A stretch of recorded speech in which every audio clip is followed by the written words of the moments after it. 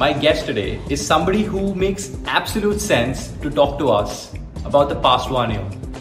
Can you imagine joining as the head of product of a travel company on the 1st of April 2020?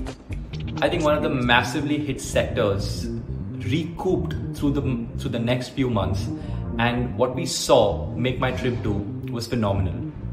Kapil Verma is now heading product at MakeMyTrip, and the past 12 months have been an absolute roller coaster ride for him. Not only that, he takes us through some of his journeys in his past organizations like Adobe and Amazon. And through his experiences as a product designer, he unravels some of the most interesting models that one can adopt while running such a large team. Well, this is Kapil Verma for you, head of product at MakeMyTrip on Design Grid. Kapil, firstly, thank you so much for being on Design Grid. It is such a pleasure to have you. I think I am super excited to discuss this industry of travel, and it's been on everyone's mind because people just want to get out of their homes right now. So I'm really looking forward to this conversation with you. Thanks for having me, Saksham. Really look forward to talking about how we actually dealt with this crisis and what products we built. So really looking forward to it. Amazing. I can't imagine a better time to be discussing what a business like MakeMyTrip had in store for as you said, a crisis like the pandemic. And with you being here in terms of how the product evolved, I think the synergy of all of these three, as selfish as it sounds, is really exciting for everyone to hear and understand. While we'll come to MakeMyTrip and how the travel industry shaped up through the last few months, I'm going to take a step back and dive into, say, where you began your career, right? Why did you choose to get into product? And back in the day, the definitions, the boundaries weren't as defined as they are today, right? And yet people chose product as a career and stuck to it. Why did you take that decision? Yeah, I think good question. And if I were to think back, I think probably there were two or three main reasons. I like problem solving, and that is something that it's actually at the heart of product management. So that's what you do, and that's the most important aspect of product management. So that was one. Second is, as a product manager, sort of you are the CEO of that product, right? Because you actually are working with lots of different functions, be it engineering, be it design, be it business, right? But you are at the center of it, right? And so it was sort of like a general management kind of role in that sense. Yeah. And the third is I'm an engineer by background, so sort of going back to my engineer roots and building products, hopefully which customers love. Those were the three main reasons I would say I actually went into product management. So were your roles or were your stints at McKinsey and Adobe as centric to products, or they were more generic because those were initial starting years of your career? So at Adobe, it was very much product. McKinsey, of course, it was management consulting. So again, a lot of focus on problem solving, but it could be business problems as opposed to product. But Adobe was all product. There I was actually leading the technical communication suite of products, which were 6 different products used by enterprises and SMBs to create various kinds of technical content and publish it to multiple channels and devices. So Adobe was very much product centric. Why did you decide to move out of, say, such a structured, balanced organization like in Adobe and move on to something slightly more agile, say like in Amazon? What was that deflection point at that time? Yeah, so Adobe was a great experience, and for me, it was basically the first time I was actually leading products, in a very traditional sense of a way. And Amazon, because I actually wanted to work in the internet and e-commerce space, and then secondly at Amazon, the scale is something which is unmatched. Yeah. The impact that you can drive at Amazon in terms of products that you're building and the scale at which you're actually making that impact is actually much larger, and that was the reason why I actually moved to Amazon from Adobe. And is it so? Maybe it's still relevant today, or maybe it wasn't at that point of time. But the whole context of working in a slightly faster, leaner setup, for product leaders or more entrepreneurial individuals, is more palpable today. Was it even at that time, and was one of those reasons why you switched to a structure like Amazon? Sorry, can you repeat the question? I didn't Yeah, understand. sure. So, Hmm. so today, if you look at companies or startups, right, or even unicorns for that matter, the reason why people move in there from larger organizations is because autonomy, entrepreneurship, the Yeah, spirit, yeah, handling larger roles, yeah, yeah. or ownership.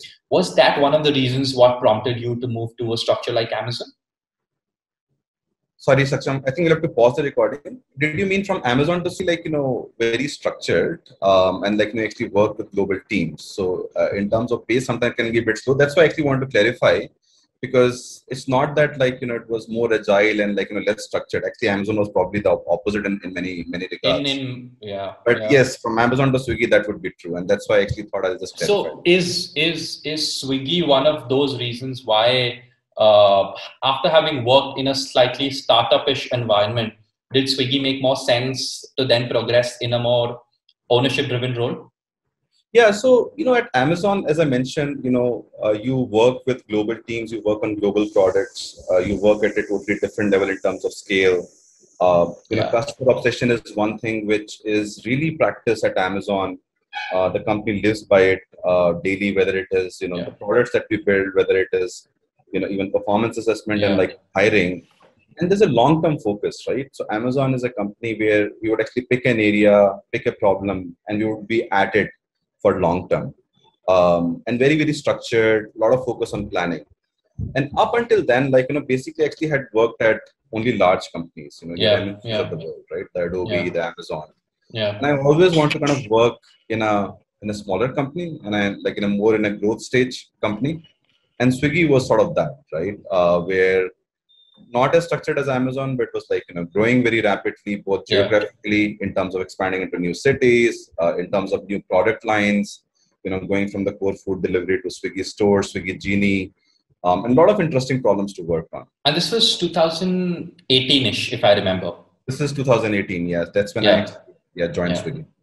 Yeah, yeah, and yeah, you're right. Swiggy was blasting all over the place. The fierce battle between Swiggy and Zomato.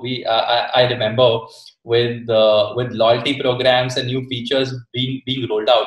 What was the environment and culture like in a product design team at Swiggy? Yeah, so I think it was very entrepreneurial. So as a PM, you would actually define like your own scope and your own roadmap. You had a lot more Oh, autonomy, yeah, and there were so many at that time, and probably it's even true right now. There's so many interesting problems to work on, especially because it's like a three-sided marketplace where you have the customer, you have the delivery executive, you have the restaurant. So that makes it like even more complex and challenging. Some very very interesting problems to work on. Very very fast-paced. Very informal ways of collaboration because everybody was in Bangalore. So right, it's not yeah, like you'd be like working with teams like in US or Europe, and so everybody was there. So more informal ways of collaboration, not as structured, but like definitely very fast paced. So that was sort of the culture and like a different flavor of product management at Swiggy compared to like some of the big companies I actually had worked at. right. And I think the time you would have decided to move out of Swiggy into Make My Trip, I don't think there was anything like the coronavirus looming over your mind at that time. Yeah, Uh, that's right. I mean, like when I actually had made that decision, I mean, travel was like one of the yeah, fastest growing sectors, yes, and yes, there was no yes. evidence of COVID at that time. Yeah, and what? So before we even get into Make My Trip, what happened? What was the mindset we were going through? Because I remember March is when we went into lockdown, at least in India, Yeah, and mid March or so, and and you're joining at Make My Trip was on first April. What were those thoughts going on in your mind? How did you feel about it?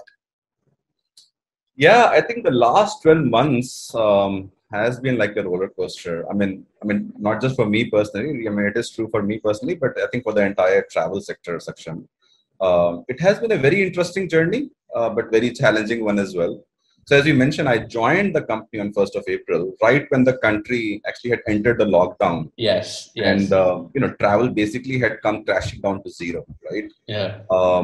And so, yeah, I think the last 12 months has been one of the most challenging phases for Make My Trip, but also for the entire travel sector. I think this crisis was unprecedented. So yeah, I think managing this crisis and rethinking about the products in the travel space, and helping customers still meet their requirements and building something which they find value in terms of this new normal has been a very rewarding experience and full of learning. I'm sure if you look at it in hindsight, it possibly has been, and we'll talk about it. But was that the same thought going on in your mind when you decided, or when you were just getting in to a sector that was massively hit, and evidently so? Were the same thoughts in your mind at that time, just as an individual, the last 10 days before you joined in? Yeah, so I think it had become clear that before I joined that this sector would be impacted, and there was actually a huge impact. Yeah, I think travel was. I think COVID-19 actually has had an impact on pretty it much all has. sectors, It has, but travel probably is one of the hardest hit, right? for sure. Yeah, And if you yeah, look at it, over the last couple of decades, travel actually has seen consistent growth. Despite being, despite the 2009 financial crisis or the yes, SARS and the swine flu and the other epidemics, I mean, there were blips where it actually consistently grown. yeah, But this one was different, right? Because if you look at the data in April, May, travel came crashing down. If you look at the flights and bookings data in US, it yeah, came crashing down to less than 5%. Two-thirds of the world's aircraft fleet were grounded. 18 airlines had filed for bankruptcy. And then even if you look at India, I mean, the situation was no different. There was more than 90% dip in revenues in the aviation sector, more than 6 billion in losses in the hotel segment. And the overall customer sentiment for travel was hugely negative. Like, I mean, sure. we actually measure this through a score called travel sentiment score, much Okay. like the net promoter score, difference between promoters and detractors. And how And do you get that? so we actually did a survey and we basically asked customers like, how likely they are going to be traveling in the next 1 or 2 months. Yeah. And Wow. it was a difference between people who said very likely to like not likely at all. Yeah. Yeah. And this score Yeah. was actually negative 40% at that time. This is, I'm talking Yeah. about like, April, May time frame. Yeah. Yeah. So a huge, like sort of black swan event for the travel sector, significant impact across all the major lines of businesses. And is this what the impact was overall in terms of what the industry faced? Because people sitting at home as customers, or people who read or get more information from the news, you could make assumptions, and you've actually been in the thick of things, right? How challenging was it back in the teams to be able to move past every single day? Were you all still looking at innovation as a product, or were you looking at just circumventing everything that's just happening by just being, by staying still? Yeah, so I think initially, our response was, okay, how do we actually help, the society and the community, like, deal with this crisis? And Yeah, as a responsible brand, like, what is our role? And so yeah, we actually were involved in various initiatives, whether it is like, stays for saviors, we're providing stays at discounted rates for frontline yes, workers, even yes, partnering with the government in the Vande Bharat, right? But after that, the focus shifted to, as travel started to return, how yeah, it would return, and what will be the new customer requirements when travel would return. And really actually understanding those requirements well so that like, we can sort of rebuild our products to meet those customer requirements. I That was the remember focus in the first few months. I remember the unlockdown sort of happening in phases, Yeah. and gradually there were bursts of travel, especially with international airlines starting to bring, say, countrymen first back in the country, and then some bit of movement on road travel as well, and hotels opening up. So, what were those phases, and how was recovery like for this sector at that point of time? Yeah. So, when we actually talked to customers and we did like a lot of research, and we were also looking at like, other countries like, China, which were ahead, Yes. in terms of their recovery and, Yeah. cases, being under control. So they were actually like, sort of like 5 phases of recovery, Wow. that like, we had projected, and it has pretty much panned out that way. So if you look at it, the first phase of recovery, when the unlockdown actually happened, as you mentioned, Yeah. I think it actually happened in June, the first unlockdown. Yes. Yes. The Yes. first phase of recovery would have been, people, essential travel, right? People who were actually stuck, whether it was students who were stuck on their university campuses or Yes. migrant workers, wherever Yeah. they want to return to their hometown. So that would be essential Yeah. travel. The second phase would be your more SME business travel. So not the Yeah. corporate travel, but like, small businesses, traders going to kind of nearby towns to meet their suppliers and customers as things Yeah. start to open up. The third would be a very interesting one is short distance travel. So leisure would Yeah. come, but like, more about nearby as Just opposed to in like, and around where you're staying. Yeah. exactly within a Yeah. certain driving distance. I think I began traveling at that phase.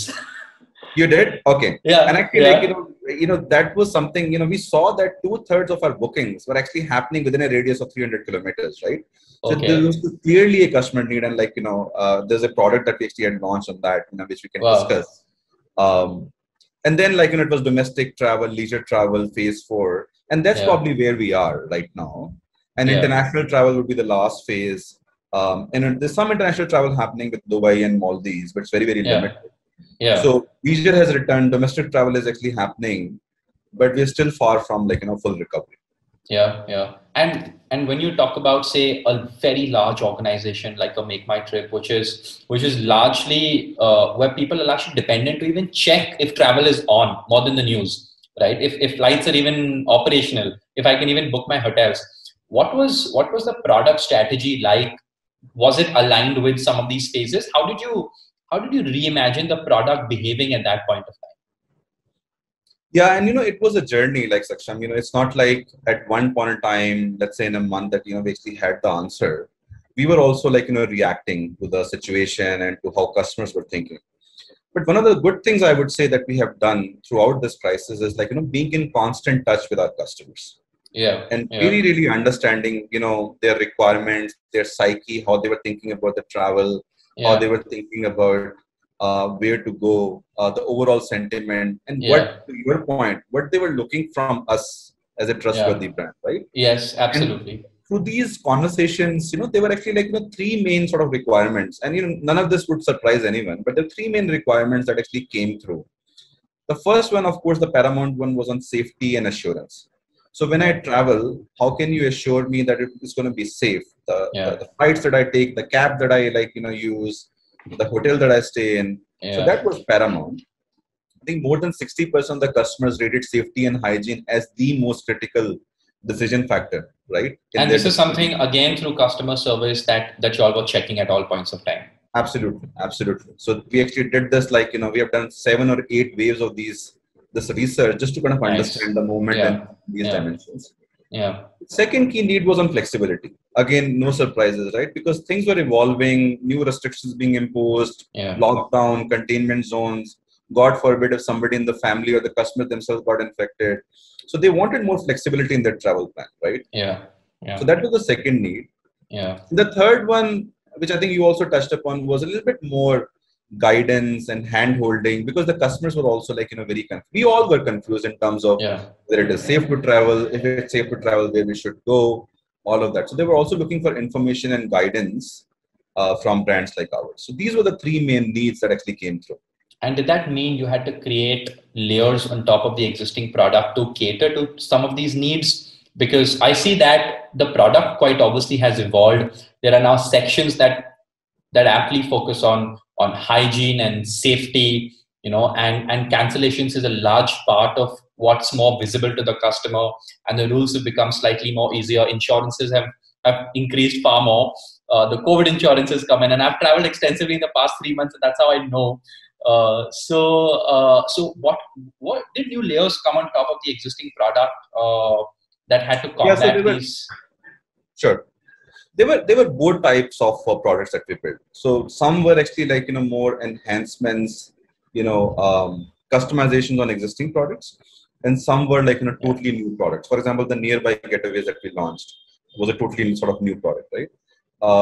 But the products that we build, like to talk about, for example, the first one, safety and assurance. It was basically about working, for example, in the hotel space, working with our hotel partners creating a safety and assurance program to say that these hotels are actually meeting all of these safety and hygiene measures.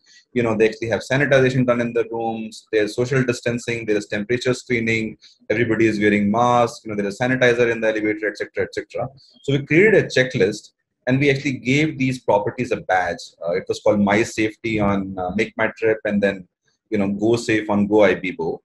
And through that, I mean, we saw that a lot of customers actually started to book these properties, because of that assurance, right? We also, one of the other things that came through customer research was, okay, these are the things the hotel is saying that they are taking in terms of steps, but how do we know for sure that they're doing it? And so that's another thing, another level of assurance that we actually worked on. So we actually worked with the third party to do an audit on these properties to actually certify that the hotel is taking all of these measures. And we also leverage crowdsourced data a lot more. So as you said, you have started to travel. A lot of people started to travel and staying in these properties. Yeah. We leverage, user reviews, traveler images on safety and hygiene. We create a new score called safety and hygiene score, which is all based on feedback that we got from the customers to kind of provide a next level of assurance that this is what the hotel is saying, but look at, all of these things which the actual travelers who stayed at these properties are saying. And there's a score, there are pictures, there are videos, which gave customers sort of another level of assurance and comfort about staying at these properties. Yeah. And then the third thing that we did was, we sort of leveraged social proofing, right? So you'll be more comfortable if you know that, so many of your friends actually have traveled, right? Yeah. So we started to show, for example, more than 50,000 people have traveled to Goa in the last X months or whatever. Or so many people actually have booked this property and stayed at this property. So through that, so social proofing as well, that is another form of assurance that we try to build for the customer. Sure. No, now that I look back, I think it brings me possibly to this conclusion that you joining MakeMyTrip at the outburst of the pandemic was a more challenged role than you would have ever imagined it to be. There were so many new things that were happening beyond just growing the business. There was just reigniting everything that had gone down, and product played a large role. And you constantly harp and mention on trust and assurance and safety. Uh, what is the role that some of these parameters play in say overall building great products in today's time? And maybe travel is one of those examples. How do you really build or think from a customer's mindset that is this safe for me, and not just from a hygiene standpoint, but safe for transactions, safe for payments? Is there a way you can build trust in a product? Yeah, and it's probably the most important thing, and it become even more important during this time section, that customers should actually trust us in terms of the information we were sharing, the certification that we were giving, the kind of properties and the places we were recommending. So it became even more important, right? So things like, for example, we maintained this page called travel information page, where you could go as a customer, and then you can just select wherever you want to go, like whichever state, and you would get updated real-time accurate information about, okay, what are the travel restrictions in that state, what documents I need to carry, is there any quarantine requirements. So that is one thing that we actually did. Like I talked about, a lot of crowdsourcing and social proofing was the other thing that we did. And the third thing that we actually worked on was, how do we actually guide the customers? So talking about the trend of, short distance, right? So this was a requirement where the customers were actually comfortable traveling, going out in their car and staying at a property. They were not comfortable taking a flight or going farther away. So what we did was we actually launched a totally new product called Nearby Getaways. And with that, you could actually see properties which were within a driving distance. And you would see the safety aspect. You would see of course the price and the package they were actually offering. You could see all of that in a very transparent manner. And we would actually again show the safety and hygiene score, the reviews since lockdown, all of that.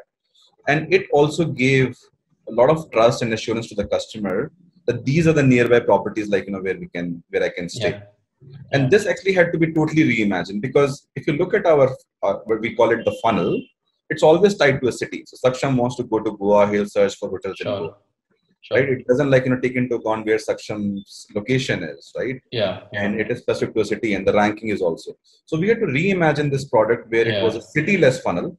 Yeah. So regardless of where the properties are, if you're in Delhi, it will show you properties within, let's say, 300 kilometers of your driving distance, right? And it would be in different cities.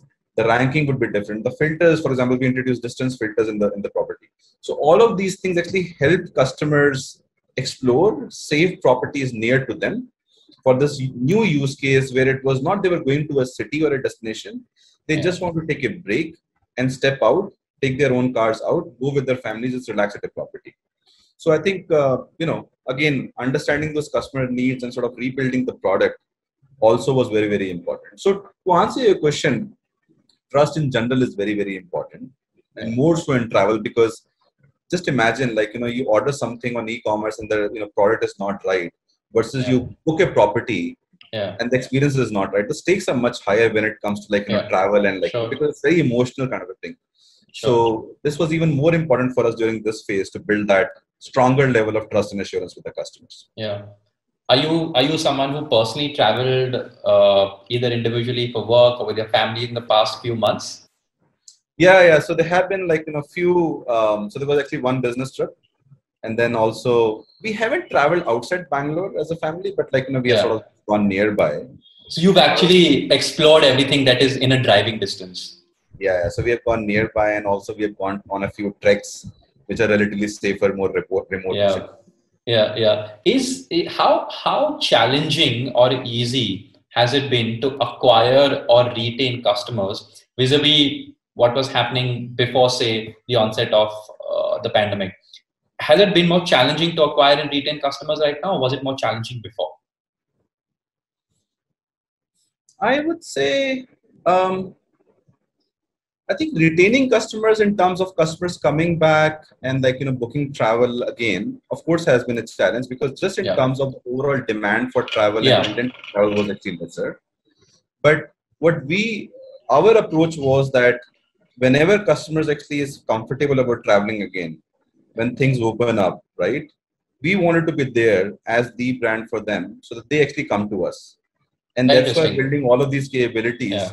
I mean, one of the silver lining, if I were to say, of this sort of whole crisis, Saksham, has been that on the product side, we could actually focus on these foundational things, these fundamental solves, really thinking about customer experience and taking it to the next level, building the next level of trust, building new discovery sort of mechanisms like nearby getaways, having richer information about the property.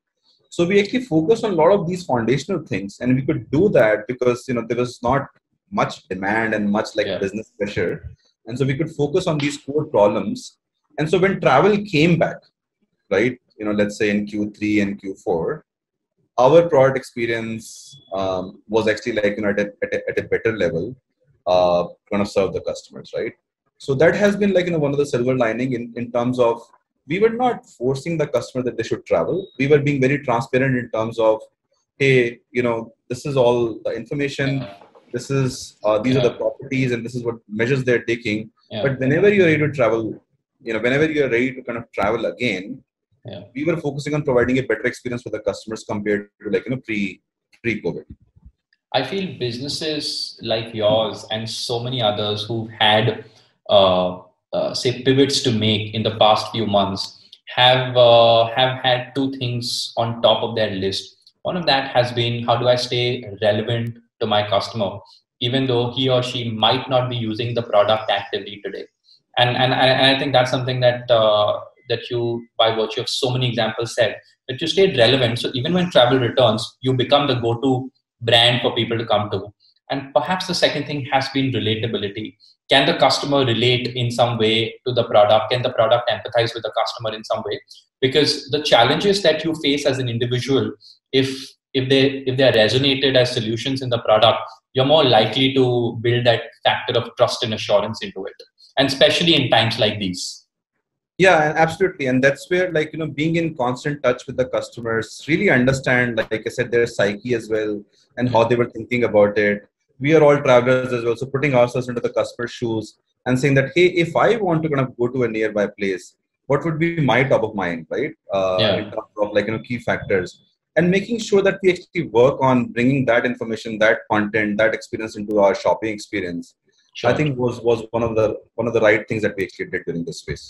Right, right. Very interesting. So, so Kapil, where are we on travel? Where is the industry heading now? What are some of the larger changes or innovations that one can expect, from the products itself in the travel industry? Yeah, so I think where we are, it is definitely much better than probably an year ago. Yeah, As I mentioned, we are probably in phase for a lot of leisure travel, domestic travel is actually happening. yeah, I think international and corporate is still some ways to go. If yeah, you look at the recovery, I think we have seen pretty good recovery across our major lines of businesses, whether it is flights, hotels, ground transport. I think 45 to 50% recovery as of last quarter, as of December. And we are pretty bullish in terms of the overall opportunity for online travel, and it's pretty lucrative. One of the tailwinds, of course, has been a lot of people actually have come online, right, yeah. during this pandemic, and they're Sure. actually transacting online, for example, buying groceries or ordering things, right? So that's also a tailwind, not just for us, but I think for the overall e-commerce sector in general. And Yes, also yes. thinking about how do we actually build products for this new segment. And Wow. so that's where we are, and I think the overall sentiment also has improved. I mean, if you think back about the Yes. travel sentiment score that I mentioned, from I think negative 40%, now it is more 9% as per the latest survey that we have done.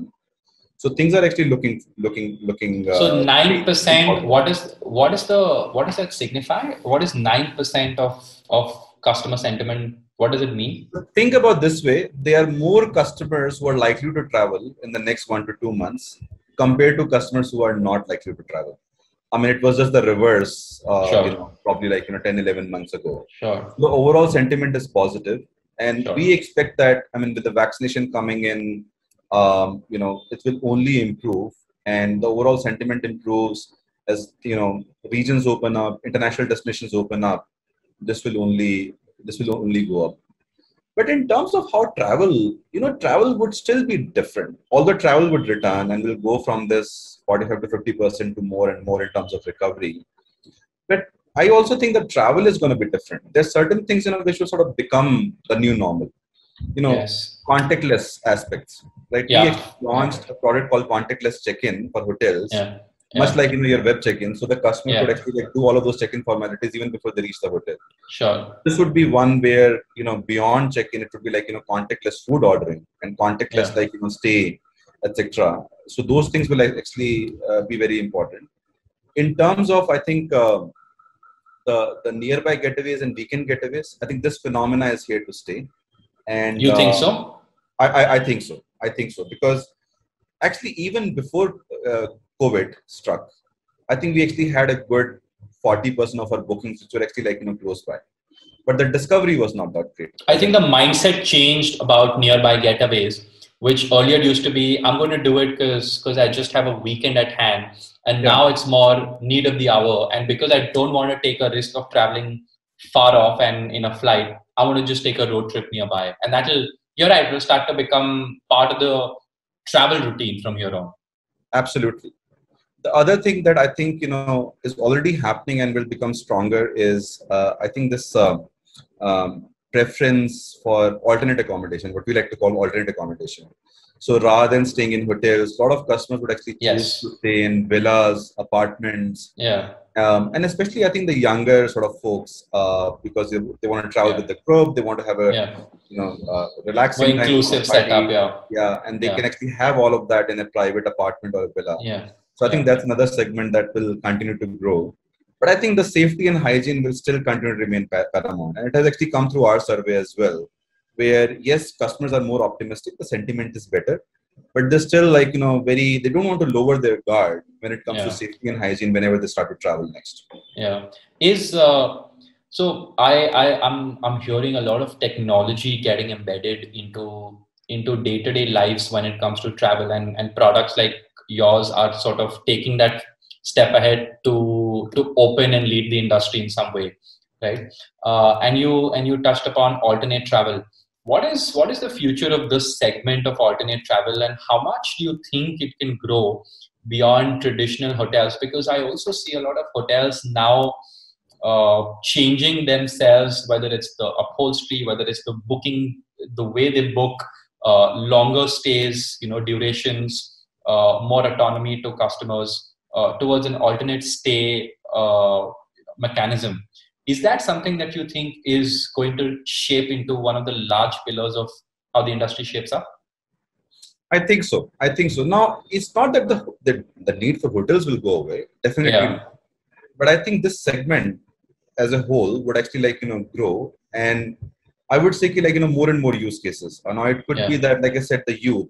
It could be, families, who are traveling together and let's say they want to sure. have a family reunion or a birthday party, right? Yeah, Or it could be that few couples who are traveling together and just want to be able to stay in the apartment. Long stay is another use case where, especially these days, a lot of people are actually just so fed up with stuck at home.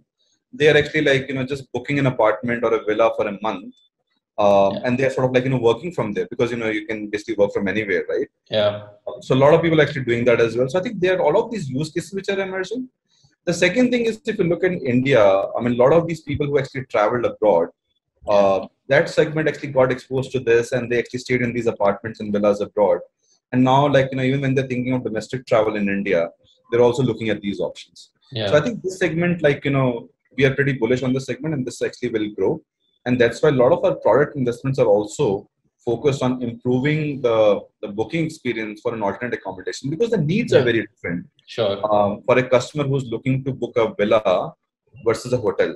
I mean, there are some common needs in terms of, hey, what is the user rating and pictures and amenities.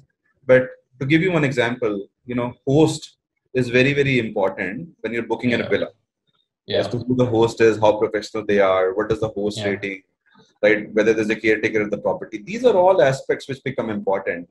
And so we are actually working on the product front to actually bring out these aspects a lot more clearly and to bring yeah. that stronger level of, again, trust and assurance for this particular segment. Sure, sure. So, what is getting back at home? What is the sort of work culture in a product team at Make My Trip? What are the kind of challenges you face on a day-to-day basis, you as a product leader individually? And what does your typical week look like? What are the things that you're handling? Yeah, I think there is no typical week. That's what I would say. I think sort of every week is like a new one, especially I think in these times because, like I Yeah, said, we were also evolving and reacting. yeah, But yeah, I think in terms of working remotely, it has been a change which everyone actually had to adapt to, and few things have changed. So there are no hallway conversations, there are no whiteboard discussions, there is no sort of that informal catch up over a cup of coffees. All has been replaced by Zoom meetings, and so this has actually required us to do more extensive planning because everything is actually happening remotely so that everybody's on the same page. More extensive product documentation because it's basically that's the single source of truth in terms of what you want to build, why you want to build, so that product engineering design everybody's on the same page. And yeah, I think just having more discipline about when does the day start, when does the day end, because the line blurs like when it you're at does. home doing Zoom meetings. So yeah, I think just having a Now little you're doing just so many meetings that you don't have time left for doing anything by yourself individually. Yeah, and there is no cutoff time in terms of, hey, okay, I'm done with the day, I'm just gonna go home now, because you're actually at Yeah, home just doing these yeah, series of meetings. yeah, So yeah, it has, but I think kudos to the team in terms of how they actually have come together and delivered on a pretty packed roadmap during yeah. these last few quarters.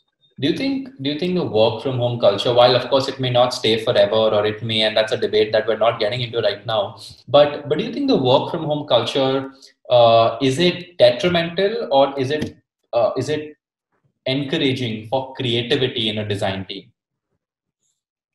Yeah, so I'll give you my personal opinion. I think Sure. a hybrid kind of an approach actually works better. There's a lot of value in people, in the same physical environment and Yeah, office. yeah, yeah, Um, so just recently when I traveled and actually was meeting a lot of my team for the first time, although it was half a day, but Yeah. the level of interaction and the speed of decision making, etc., is much faster when you're actually like Yeah. in the same Yeah. environment and like you're interacting in person. But at the same time, there is actually value in that flexibility, and also from product management perspective, a day where you can do not have any meetings. You basically have a day where you're working from home, doing more thinking work, writing product documentation, planning the roadmap, maybe going out in the field and meeting customers. So try to institute some of those in my previous companies as well, where there's like a day where people can choose not to come to office and do these various things either from home and go and meet customers. And that has actually worked pretty well. So I think it's going to be a hybrid. I don't think office and people coming to office, which is going to go away as things improve. I think that will actually return, but maybe we'll be in that hybrid culture, and where a lot more organizations and a lot more individuals will be okay with people working from home Yeah. regularly once a week or once in 2 weeks or so. Have you all adopted a lot of technology tools to bridge that gap of physical connect? Yeah, so I think Zoom, your shared drives, OneDrive, all of these Slack, all of these actually have been tools which are already there, and I think probably we're actually The using dependency them, has increased. and the dependency has increased, and we are actually using them at the next level in terms of collaboration. Wow. So Kapil, I want to ask this one question that's been perennially on every product head's mind.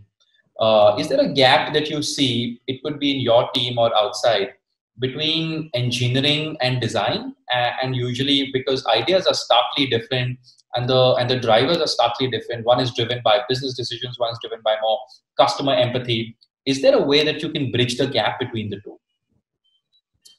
Yeah, good question. So, and I think that's where the product manager comes in. He Yeah, or she is that central point, who basically brings together all of these teams, whether it is yeah, engineering, design, data yeah, science. And an effective product manager, what they do is they don't just talk about the features and the products that they want to build, but they also talk about the why, and what is the customer problem that they're solving, and the second aspect is key: where do they want to go in the long term, right? yeah. Not just this feature for this sprint, but rather more of the long term vision, right? So Sure, I think sure. that is very, very important to bring together all the teams to understand, okay, why are we actually working on this feature and this product versus something else? And Yeah, how does it actually contribute towards where we want to go as an yeah, organization? So I think sure. that is very, very important. And that's the role that the PM actually has to play. Are there some of those key traits or aspects that you look for when hiring a project manager? You mean product manager? Yeah, Yeah, I think there are some things which are sort of like table stakes. As I mentioned, problem solving is very, very core to product management, customer understanding, analytical skills, technical understanding, because that will make you effective in terms of working with engineering. I mean, you don't have to be a coder, but you actually need to understand the systems at some sure. depth, so that you understand what is feasible, how much effort things will take. So those are sort of more, I would say, table stakes. But if you were to ask me, I think the spikes that I look for personally um, is first of all customer understanding, and not just talking to customers and understand their requirements, but a deeper understanding of the customers. Sure. Where as a product manager, you should have a lot of clarity on the who, what, and why. Yeah, Um, who is the customer that you're building the product for? Who is the user? Whether in the B2B space, is it a large enterprise? Is it a small, medium size company? Is it a tech-savvy customer in the in the metro cities, or is it somebody who doesn't understand English and need Hindi support? So having a very good understanding of who your customer is, the what part is what products you're building and what problems you're solving for them. yeah, The why is why this problem or this product versus the other, and that's where yeah, prioritization comes in. So a product manager who's very, very clear about this, and they can even understand things which the customers are not telling them, sort of the unarticulated needs of the customer, right? So a yeah. deeper understanding I the think, yeah, customer. that's very important. I think that's something that a lot of people miss out on. What the customer is not telling you, and I think with the things like the service that you're doing, a lot of that comes out essentially out in the open. as to what the customer is thinking, rather than having a presumptuous approach on here's how I feel my customer would react at this point of time. Yeah, absolutely. And that's where I think, like, talking to customers. I mean, one of the things, for example, that we have done is we have this consumer pulse program. So every month, all members of the product team actually go out. Well, not go out these days. I mean, they're doing these meetings on Zoom these days. Yeah. But actually, like, in a normal setup, they would actually go out and meet customers. Yeah. And just actually, like, have conversation, understand how they use the product. Sometimes, we would pick a specific topic where we want to dive deep. So I think that is very, very important in the overall discovery phase. I think it's also important, as I mentioned, to actually have a longer term vision. So that's one of the things I want to check on is the person clear about where they want to take the product in the next 12 months, as opposed to the here and now problems. Sure. And then I think I would say the third thing is prioritization. I mean, brutal prioritization, because as PMs, you always have more than what you can chew. Yeah. And the art of saying no, saying no to more things than you say yes to, it's also going to be very, very, very important. Yeah. I think not only does that answer give more like a guideline or a rule book for what an ideal PM should be doing, but also maybe if someone's looking to apply to MakeMyTrip in a PM role, this is your answer. This is what Kapil looks for. But great. I'm gonna get out of the work zone and get into a little more of you as an individual. Our last segment is called Beyond the Grid, and here I'm gonna just get to know and essentially for everyone else to get to know who Kapil really is, right? So if there was a choice that was given to you, are you more of a paperback person or are you more of a podcast person now? I'm doing both these days. And I think there is a little bit more time on weekends, especially because we're all stuck inside our houses. So I'm doing both. Is there a recommendation that you have for a book and a podcast that you can give out?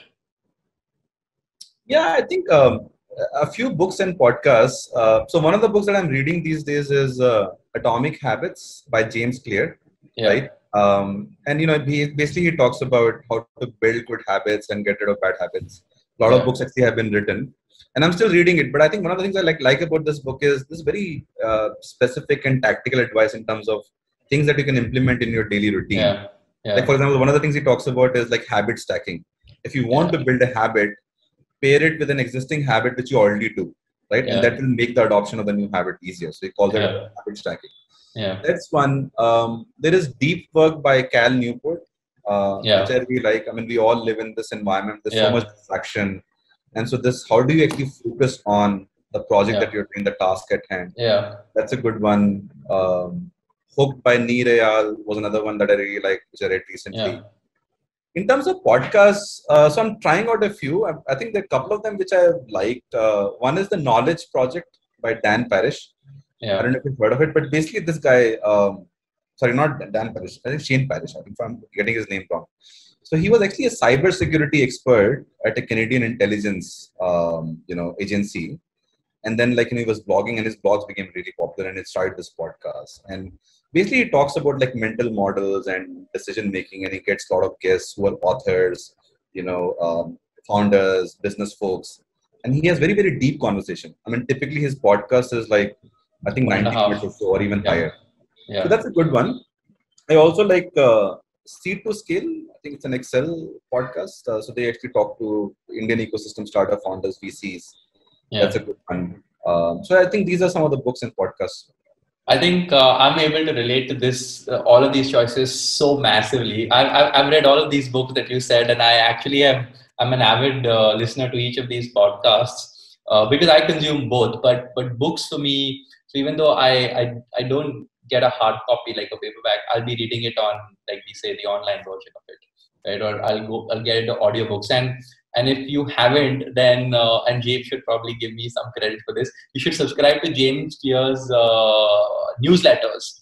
They are I have already. They are very bite-sized and they're great. Like they just cheer you up every single week.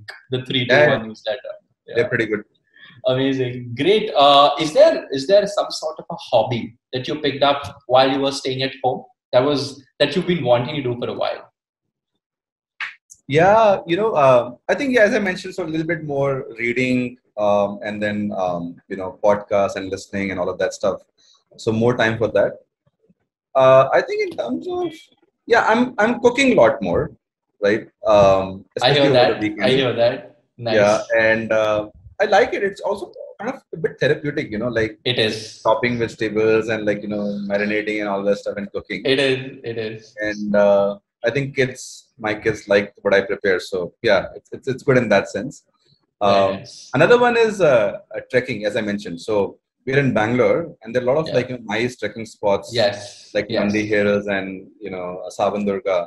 So it's Yeah. also like a good quality time that you can spend with the family, and it's also relatively safer because it's Yeah. pretty remote.